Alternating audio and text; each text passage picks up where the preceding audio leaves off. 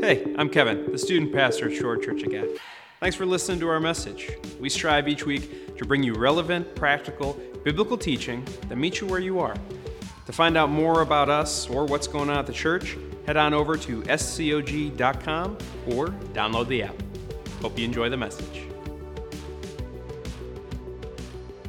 All right, turn in your Bibles to Romans chapter 10.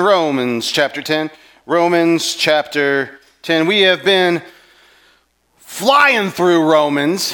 For some of you, it feels like, wow, this has gone really slow. For some of you, it's like, what? How in the world can we cover Romans in this quick of time? Whatever. It is an overview of seeing what God is doing and in Romans and how that all works. Because Romans is really a foundational book of the Bible and how we understand how God works, how we understand how grace works, how we understand how this whole Christian thing operates. And so when we find ourselves in that kind of moment, we have to slow down and understand it and read it through slowly, but also we need to understand the context of it. There's two different ways there's a multitude of ways of reading the scripture, but two distinctly different ways of doing it, and they need to be done at different seasons at different times. One of which is like a fire hose. Just consume it. Just read it like a novel. Just go, and read big, huge chunks of it. And then there's other seasons and times where you want to just go kind of line by line, verse by verse, maybe just chunk, and slowly think about it. It's like, and usually I choose different translations or versions of the scripture to do one of the other ways. It's like you don't get to go to a fancy steakhouse and have a buffet. Like that's not how that works, right? That would be awesome. That's what heaven's like. But you don't get to go, have a filet mignon and then have another filet mignon and have another filet mignon and go up to the counter and get another filet mignon. I guess maybe in Vegas somewhere you get to do that, but that's still not the best quality of what you got going on. What happens is you go to Golden Corral and you just go belly up to the horse trough and you just go for it, right? And so you get a little bit lower quality of food than you would if you went to Ruth's Chris, but Ruth's Chris doesn't let you go back and eat as much as you possibly can, right? And so what you've got is these two distinct kind of ways of going about it. Now, I don't want to belittle the New Living Translation or the Message and comparing them to Golden Corral, but that you have a little less quality or accuracy in the translation of what's going on because they're doing it in a way in which you can get the mass consumption of it as easily and as fast as possible. The reading level is lower. Whew, that was tough. So the reading level is lower, much lower in those translations, paraphrases, than it is in something like the New American Standard Version or the ESV. If you read in one of those translations, it is much deeper. It's a little harder to read. If you read, like my favorite study Scripture Bible is the New American Standard Version. It's probably the hardest out of all of them to read. It's kind of like reading it as if Yoda was talking. And so you're like, huh? Because the subject-verb agreement in Greek is different than the subject-verb agreement in English. And so when you get those words mixed up, you're like, what is happening here? Except it's way more accurate word for word translation than maybe a New Living Translation. The translation we usually speak out of here at this church is the New International Version, which is kind of a middle of the road between the two of them. And so that's why we do that. It's not the hardest to read, but it's not the easiest to read as well, and you kind of get the going back and forth on that. I tell you all that because no matter what we're doing in the Scripture in this moment, and what's your goal of getting through the Scripture, if you go, hey, I want to read all the Gospels this month or in the next 2 months, or this summer I want to read through the whole New Testament. It's a fine goal. I wouldn't choose the New American Standard because you're going to be like, my brain hurts, and that's okay. But if we're going, you know what, I just want to sit on Philippians this summer, and I'm just going to chew through it. Well, choose one that might be a little bit more difficult to read, but you might glean some more information out of that. That's just a quick primer on what's going on. Here in Romans, in how we're attacking this book, we're kind of doing the New International Version. We're right in the middle. We're not going too fast. I'm not covering it in 4 weeks. But we're also not going too slow where I could honestly spend like 3 years in Romans, and that would be a different way of doing it. So that's kind of what our goal's been. We got a couple more weeks left of our trip through Romans. But as you prepare yourself, maybe you have a little extra time this summer and you wanted something a little different, a little fresher in your Bible reading. I wanted to give you those tools on what Bible might be best for you, or also how you can approach scripture reading. There's not a right way and a wrong way of doing it. The wrong way is not doing it. All right? The right way is engaging in the scripture. I had this is true Whiteford baseball story. I had a baseball coach ask me, I offhandedly said, yeah, I've been reading the baseball rule book before I go to bed, and it puts me right to sleep. But we were arguing about a rule. I was like, no, it's this. He's like, how would you know that rule? I was like, I read it last night. What? So he's like, I thought you'd read scripture before you went to bed. I was like, no, man, it'll put me to sleep way too fast. They're like, this is in front of all the crowd. I'm catching the warm-up picture, and we're having this conversation. And everyone started laughing at me. He's like, if I'm in Leviticus, and it's 10 o'clock at night, folks, there ain't no hope for me. Right? So if you're having sleep problems, maybe a little Old Testament action for you will help you. But no, I choose to read the Bible at my best time, not my worst time. If I want to get the most out of it, I need to read it at my best time, not my worst time. I don't care if I remember all the baseball rules. I'm actually wanting to go to sleep. I'm going to choose my worst time. Does that make sense? So anyway, I can go on for the whole rest of our time just talking about best Bible reading practices, but I'll contain myself. I know you're really disappointed in that. We've been going through the book of Romans. We are in chapter 9 and 10 this week, and we've been building on some building blocks of Romans. The first is this. We have to read Romans. You have to read Romans in light of Exodus and the Gospels. They have to be the foundation of how you're understanding Romans. If you read Romans in a vacuum without Exodus, without the Gospels in it, we get some interesting stuff going on that leads us down some weird spots where you find yourself going, is the Gospel right or Romans right? No, both are right. The way in which you got the bouncy ball in order is wrong. And so now we have to kind of work that through. Because the Bible doesn't contradict itself. It doesn't cause problems for itself. What causes problems is when we get our pieces out of order. And so sometimes that happens specifically with Romans. And so I just want to caution you with that. So if you have a question, you're struggling through a scripture piece, you're struggling through a moment in Romans or any other book of the Bible, go, wait a minute. Should this be read in light of the Gospels? The answer is always yes. And then, okay, if it's the Gospels, how do I understand it? I'm really confused here. How does that work with what the building blocks of the Torah, the first 5 books of the Bible, specifically Exodus, work? And if that usually helps clear up any misconceptions or interesting stuff that we have. Because when it's built on those foundations, you go, oh, yeah. Because God is the God of all that. We're interjecting that story. If you only read one chapter at the end of a book, and you read the first, that gets all wonky. So you want to read it, the whole thing like that. That's really helpful. So we have to read it in light of Exodus and the Gospels. The second huge building block of understanding Romans is this. Grace is amazing. And sin is horrid. Grace is better than we can ever actually understand that grace is. And sin is worse than we ever think it actually is. Some of our sin, we're like, yeah, that was bad sin. Like there's moments or stuff we can point to, like, yeah, I was not proud of that moment. But other sin, we're like, that was a baby sin. That was just a little sin. No, it's all horrid. So sin is worse than you ever can think it is, and grace is more beautiful than you can imagine. With this in mind, we want to jump into Paul for this week. We've just come through reading the chapters in 7 and 8, what it looks like to be a slave to sin or choosing God as Lord of our life. Choosing sin, choosing not God, is choosing death. The wages of sin is death. Choosing to be fully a child of God, choosing to be adopted into his family. These are their choices. And we talked about there's a problem, especially in American Christianity, and I think Paul actually deals with this problem as well, but specifically in our time and place in this moment, is we try to do a third way. We still try to not have sin in our life, but also not submit ourselves fully to God. Our American exceptionalism. We're better than everybody else. We've been trained, indoctrinated to think this, that we're woo. And we are woo in a lot of different ways, but we that interjects into our theology and causes some serious problems. because we are so in love with our freedom that we forget that that freedom doesn't extend to freedom away from God. And so if we have to keep on coming back to that. We have a problem with that. I have a problem with that. I do not enjoy being told what to do. I don't enjoy that at all. I don't know very many people, I just love it when people give me rules and regulations and how I'm supposed to live my life, right?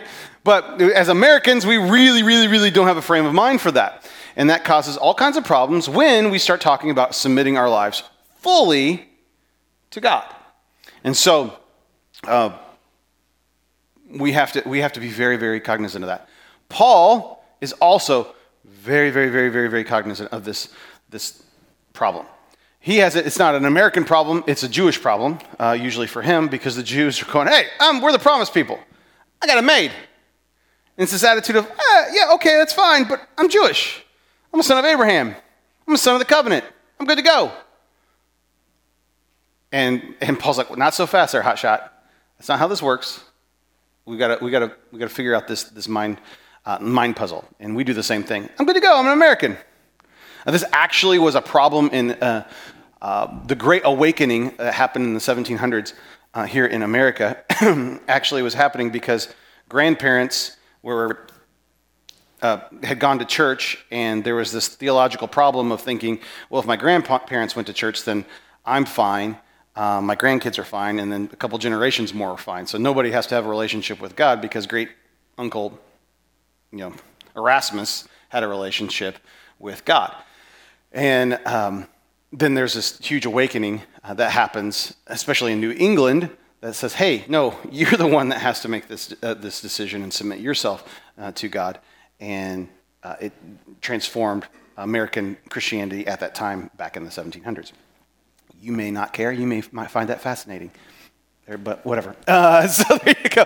But that even happened to us. I'm telling you that is because this is a repeated behavior.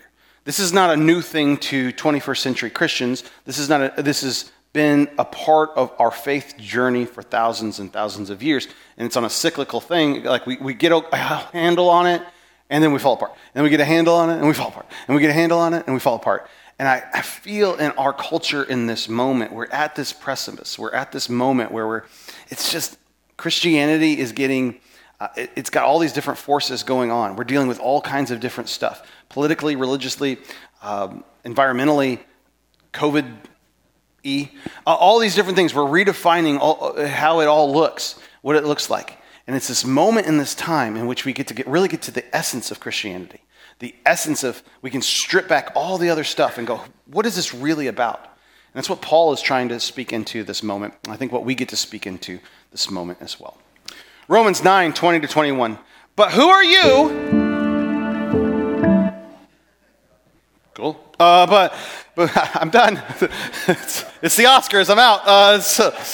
But who are you, a human being, to talk back to God? Shall what is formed say to the one who formed it, why did you make me like this? Does not the potter have the right to make out the same lump of clay of some pottery for special purpose and some for common use? Right? This is Paul. We have the same temptation in our lives. God, why is this happening? What are you doing? Right? We're like ordering him around, like, hey, excuse me, this is not how my life is supposed to work. Paul is dealing with the same thing. Like, whoa, you are the clay, not the potter. Get it straight in your head. Who are you as a human being there to call the divine? Say, hey, you don't get to give the job description or the job review to God. That's not part of your role as a human. And we always, as humans, are tempted to do this. Paul speaks into this. So what he happens to do here in this next chapter is kind of deal an FAQ, a frequently asked questions of God in this relationship, and he addresses each one of them. Jews are saying, what about these guys of the Gentiles? Because they haven't done this, and they haven't done that, and they're not circumcised, and they don't do the food stuff. And the Gentiles are going, I don't want to do the food stuff, and I don't want to be circumcised, and I don't want this, but I'm really interested in Jesus. So what about this? So all these questions about what does this look like? And Paul says, you're asking the wrong questions. Let's reframe the conversation. So you're talking about what you're supposed to be talking about, thinking about what you're supposed to be thinking about, living out what you're supposed to be living out. The clay doesn't get to say to the potter what it wants to be. The clay is not the authority, and you are not the authority if Jesus is your Lord. We fool ourselves into thinking we have that power, and we don't. It's not our authority to dictate to the creator of the universe how life goes. And if I'm honest, that's incredibly painful to say. I want to be in control. I want to be in charge. I know I'm the only one that struggles with this, right? When we tell God how life should go, we are guilty of idolatry. When we tell God how life should go, we are guilty of idolatry. We've made ourselves God. Our accessibility to God allows access to the divine, not control of the divine. You may want to read that again. You may want to write that down. Whatever. Our accessibility to God allows access. You can underline that. Access to the divine, not control of the divine. Those are two totally different things. Having access is not having control. Being approachable does not mean that you manipulate.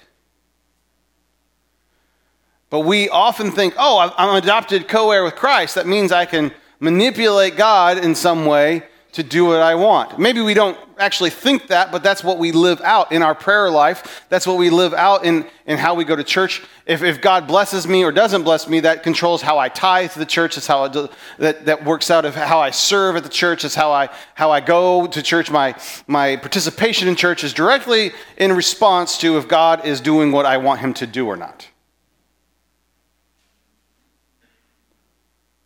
But we have incredible access to God. And we get that twisted up and thinking that means that we can control God. And those are not the same. What grants this spiritual access? It's Jesus. It's relationship with Jesus. Romans 10:4 says this, Christ is the culmination of the law so that there may be righteousness for everyone who believes. Christ is the culmination of the law. This word, culmination, is actually the Greek word telos. It is one of the most argued, talked about, written about words in all of Scripture. It is the end. It is the fulfillment, the culmination, the wrapping up of, the fullness of. And I'm running out of adjectives, but there's more, and there's more, and there's more. I know Eric and my dad could just throw out 10 more right now. Right? Right, gentlemen? Because this is so hotly talked about. But Christ is the culmination of the law so that there may be righteousness for everyone who believes. Christ is the fullness of that, which grants us this accessibility to God. He is the end of it, but he is more than that. He's the fulfillment of that, but he's more than that. The law, the Torah, was built on ideas of how we have sin in our lives, and if you do this, then you do this, then you get this. It was the algebraic equation of how we have back to right living with God, right? If you do this, sacrifice a bird, and this happens. If you do this, sacrifice some grain, and then this happens. If you do this, if you do that, sacrifice an ox, like your car, and then you go back to right living. There's an algebraic equation. You can just go, you can fill it out. You talk to the priest. Okay, I did this, this, and this. Okay, well, we need 2 lambs, an ox, and whoa, dude. And then we need a sheep and some grain. Boom. Okay, cool. Now we're good to go. And so there's this algebraic equation that figured this all out. Jesus comes and is the fulfillment of all that. All of what the payment needs to be to set right the sin and life relationship that grants access. Because you were kind of blocked from having access to God if you were sin deficit. And so Jesus being the end of the law, the fulfillment of the law, the completion of the law, is saying, no, I'm all that algebra, thank you, Jesus. Algebra is thrown out. I am the end of that. And now there is access granted in this. When we believe in Jesus as our Lord, when we fully step into what his sacrifice was for us, for you, for me, for everyone. Is that helpful? Okay.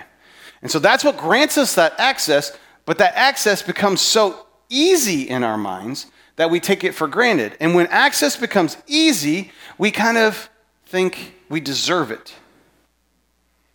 Right? You give any person, any child, too much TV time. You give them too much Mountain Dew. You give them too much cake. You give them whatever. All of a sudden, you're like, oh, this is amazing. I got to watch TV all day long. Yes. This is amazing. It was my birthday. I get to eat as much cake as I want. Except then the next day, guess what? We still want as much cake as we want. And we still want all this stuff. And then we start with it gets taken away, or there's no more cake. You're like, what do you mean there's no more cake? I'm this way with donuts. I think all donuts at all times should be mine. Right? People are like, it's true, Jared. You have a problem. But the access builds kind of a contempt. Like, I think I deserve donuts. I deserve all this stuff. No, I don't deserve this stuff. Just access makes it too easy sometimes. Access does not mean that you have control over God. Understanding this, really diving into it, that access to God doesn't mean control of God, is the crux of spiritual maturity. This is, if maybe you've been going through life and you feel like your Christian walk's kind of plateaued, your Christian walk has kind of stopped somewhere in this relationship. You know you've given your life to Christ, you know you've kind of done, maybe you're baptized, you've done some of the stuff, but you feel like you've hit a lid over and over and over again.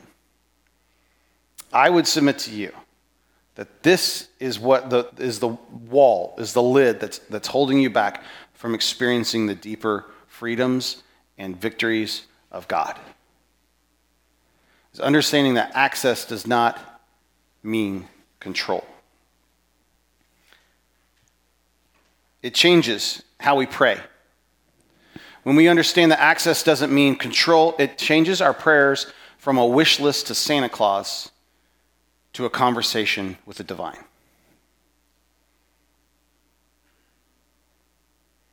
The more you understand that your access doesn't mean control, the quieter you are in prayer.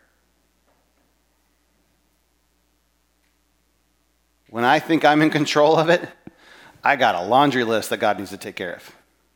And you need to fix this person, and you need to fix them, and this, and that, and if you and pay my bills. Right? That's me. You guys are all way more mature than me and never do that. Right? But that's how we deal with it. That's how we go with it. That's how we do it. But now when we start understanding that we don't have control of the divine, we get this beautiful gift of access to the divine. Now we sit and hear from the Lord. Now we're humble enough to let him poke and prod and to be the potter. I did a series once on this verse of the potter and the clay with my wheel. And with my wheel, you start throwing clay. That's when you put it on the wheel and it spins around real fast. You start throwing clay. And the clay, if it's not homogeneous in its moisture content, that's a fun word. But if it's not the same all throughout, if it's not malleable for you, what happens is you start to make it and you hit a rock or a hard spot in there and it will tear apart and fall apart. That does not mean that the clay is useless. What it means is there's a whole lot more work that has to happen with it. And you scrape all the clay apart, you pack them together, you throw it on a plaster board, and you knead the tar out of it until everything works.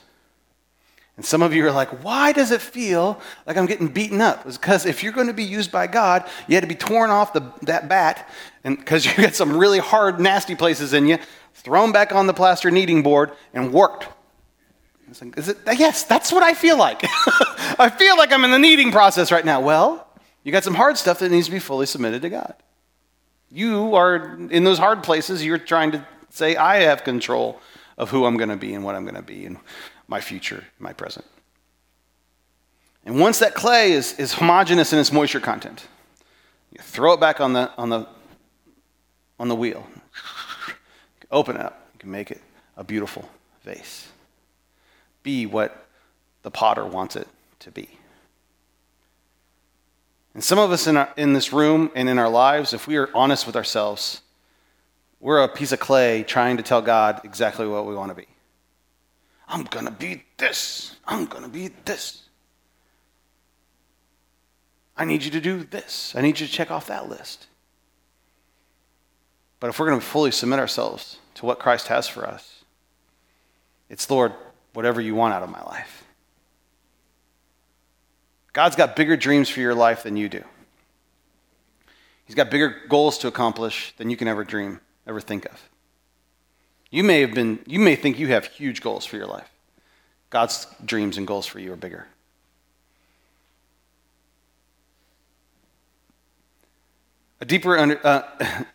So how we pray goes from Santa Claus Santa Claus wish list to a conversation with God. When we understand that access to God does not mean control of God, it leads to a deeper understanding of your place in the world and your role in it. A deeper understanding of your place in the world and your role in it. If you understand that access to God doesn't mean control of God, it's a foundation based on God instead of a life lived on emotions. Often our relationship with God goes up and down based off how good our day has been. And there can be a string of really bad days, and then all of a sudden we're questioning the existence of God. There can be a string of we lost a job, or so-and-so did this, or so-and-so did that, or whatever. Just bad things happen. Sin enters the world. But when we get confused that our access to God, we think it equals we can control God, emotions and how our day goes gets all tangled up and all messed up. We start thinking that we have control over what God is supposed to do. And so a bad day would equal that God is defunct in some way. It's a very dangerous place to be. But if we're honest with ourselves, it's a place in which we find ourselves. So how then do we work towards spiritual maturity? It's a great question. Glad you asked. Romans 10, 9 through 10. If you declare with your mouth Jesus is Lord and believe in your heart that God raised him from the dead, you will be saved. For it is with your heart that you believe and are justified, and it is with your mouth that you profess your faith and are saved. So, if you declare with your mouth Jesus is Lord and believe in your heart that God raised him from the dead, you will be saved. For it is with your heart that you believe and are justified, and it is with your mouth that you profess your faith and are saved. Okay, so 4 steps of this. What can I do? What does this look like? Declare with your mouth. Declare with your mouth. This word declare is the word confess. And we think of confession as confessing our sins. A great place to start in this. But even more than that, it's actually to be in complete agreement with. So what are we supposed to be? We're supposed to be in complete agreement with the Lord, which means complete submission. If I'm going to be in complete agreement with the Lord, I have to be submitted to what he wants me to do. Because if I'm not in complete agreement when I want to do my own thing and God wants me to do his thing, that's not complete agreement. Do you understand that? Okay, so how do we do this? We are confessed to be in total agreement with our mouth that Jesus is Lord. Also in complete alignment when we live Jesus might be Lord. No, that's not good enough. Jesus, maybe on the second Tuesday of the month, Jesus is Lord. Maybe only during Easter and Christmas, Jesus is Lord. Or only when I have time to fit it in my schedule and everything else going honky-dory in my life, Jesus is Lord. Wait, to be in total agreement. Do you hear that? It might be a little different than how we approach it. 2, believe in your heart. What are we believing? that he is raised from the dead, that he is who he says he is. To believe that Jesus Christ was crucified, buried, and rose again is an outlandish claim.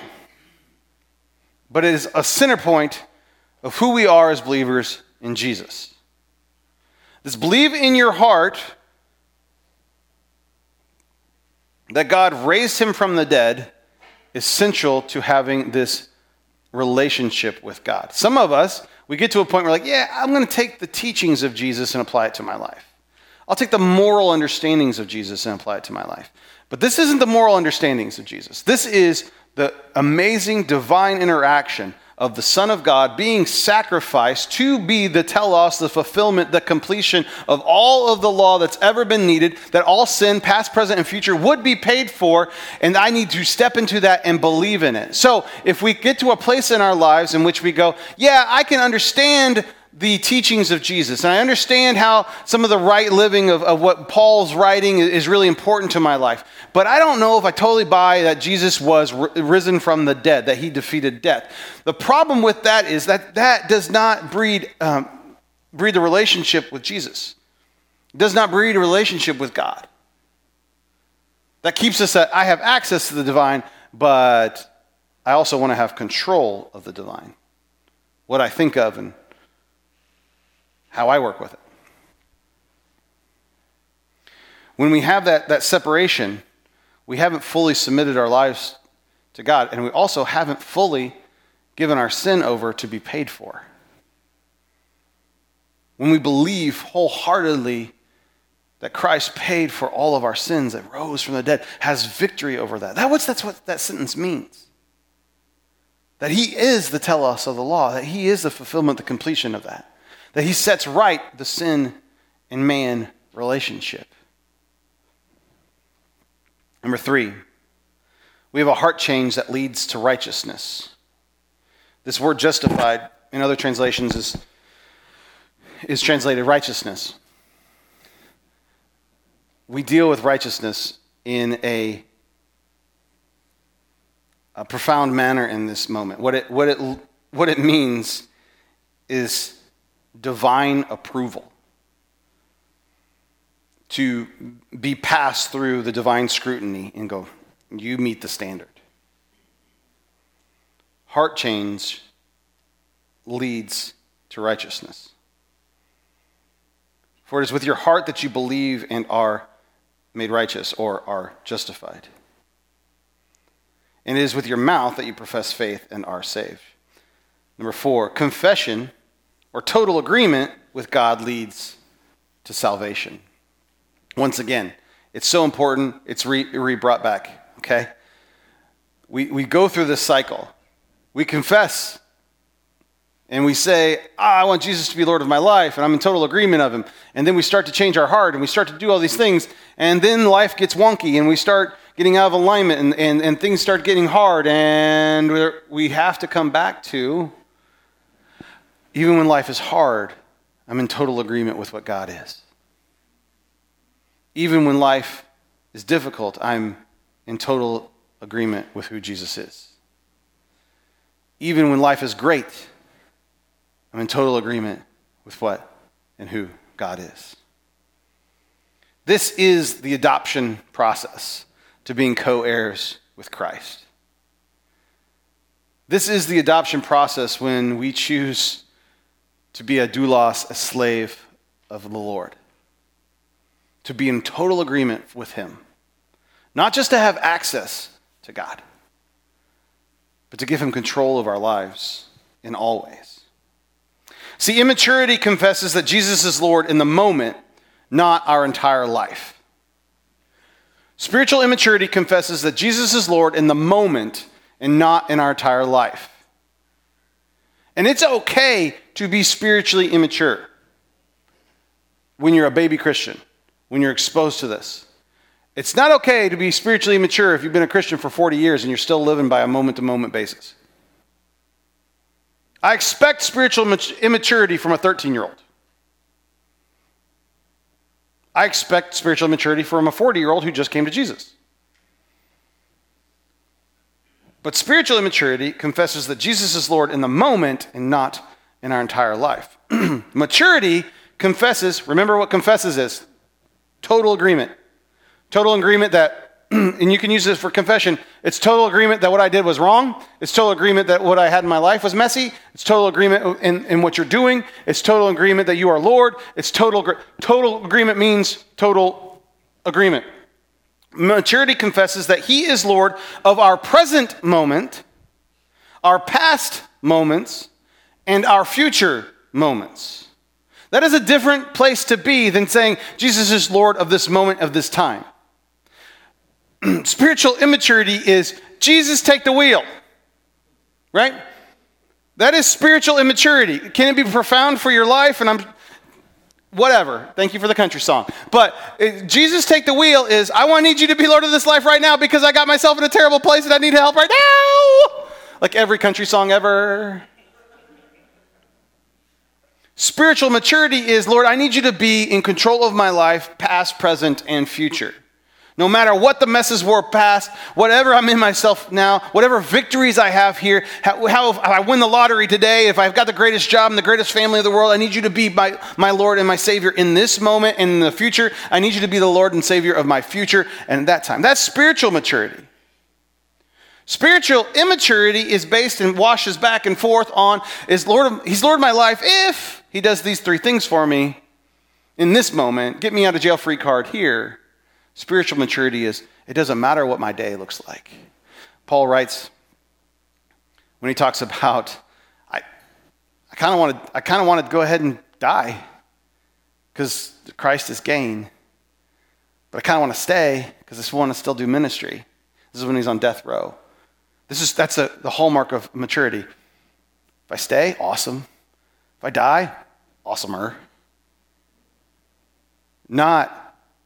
I know there's times in my life, probably times in your life, if God doesn't get me out of jail right now, he's not God anymore, and he doesn't love me, and that's when we make it immature, and we make him God just of our moments, present.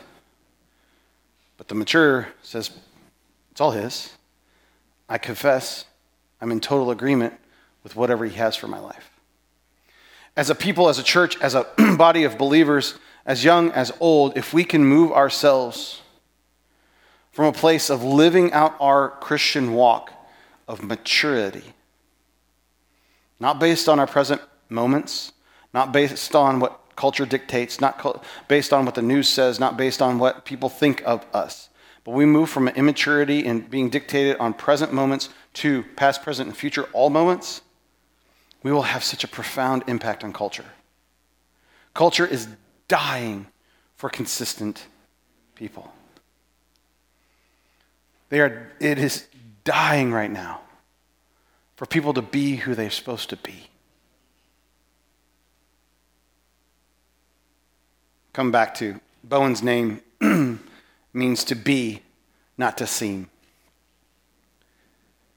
We named him that for other reasons, but I fell in love with that name because of what that means. As Christians, we need to embody that. Not embottle. That would be an interesting thing.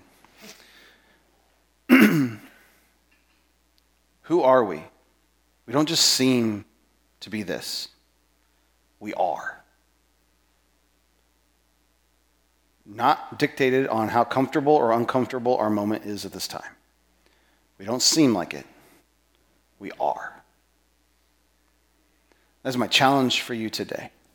And maybe you need to go through this road of spiritual maturity, confessing total agreement of who the Lord is in your life. Believe in your heart. Let your heart change you into being righteous. And confess to be total agreement with God that leads to salvation. Total agreement. Work through it. And it can be some uncomfortable journaling moments, uncomfortable prayer moments, uncomfortable self-reflection. Where am I not giving God total access to my life? Maybe asking yourself the question, where am I still trying to have control of my life? Where is my relationship with God dictated on if he answers me in the correct in my correct way. Let me pray for you. God, thank you so much for today. Thank you for who you are, what you're about, and what you're doing in our lives. Lord, we ask you to move in us. Lord, that this would be a moment in a time in which we fully understand what it means to have access to you, but not control of you. Lord, we confess that maybe we have tried to control you in our lives. We've tried to dictate your plans for our lives. We've tried to make it something that it actually isn't. And for that, Lord, we are sorry and we repent. Lord, in this moment, in this time, we want to give you our whole lives, our whole minds, our whole hearts, our whole souls. Lord, we love you.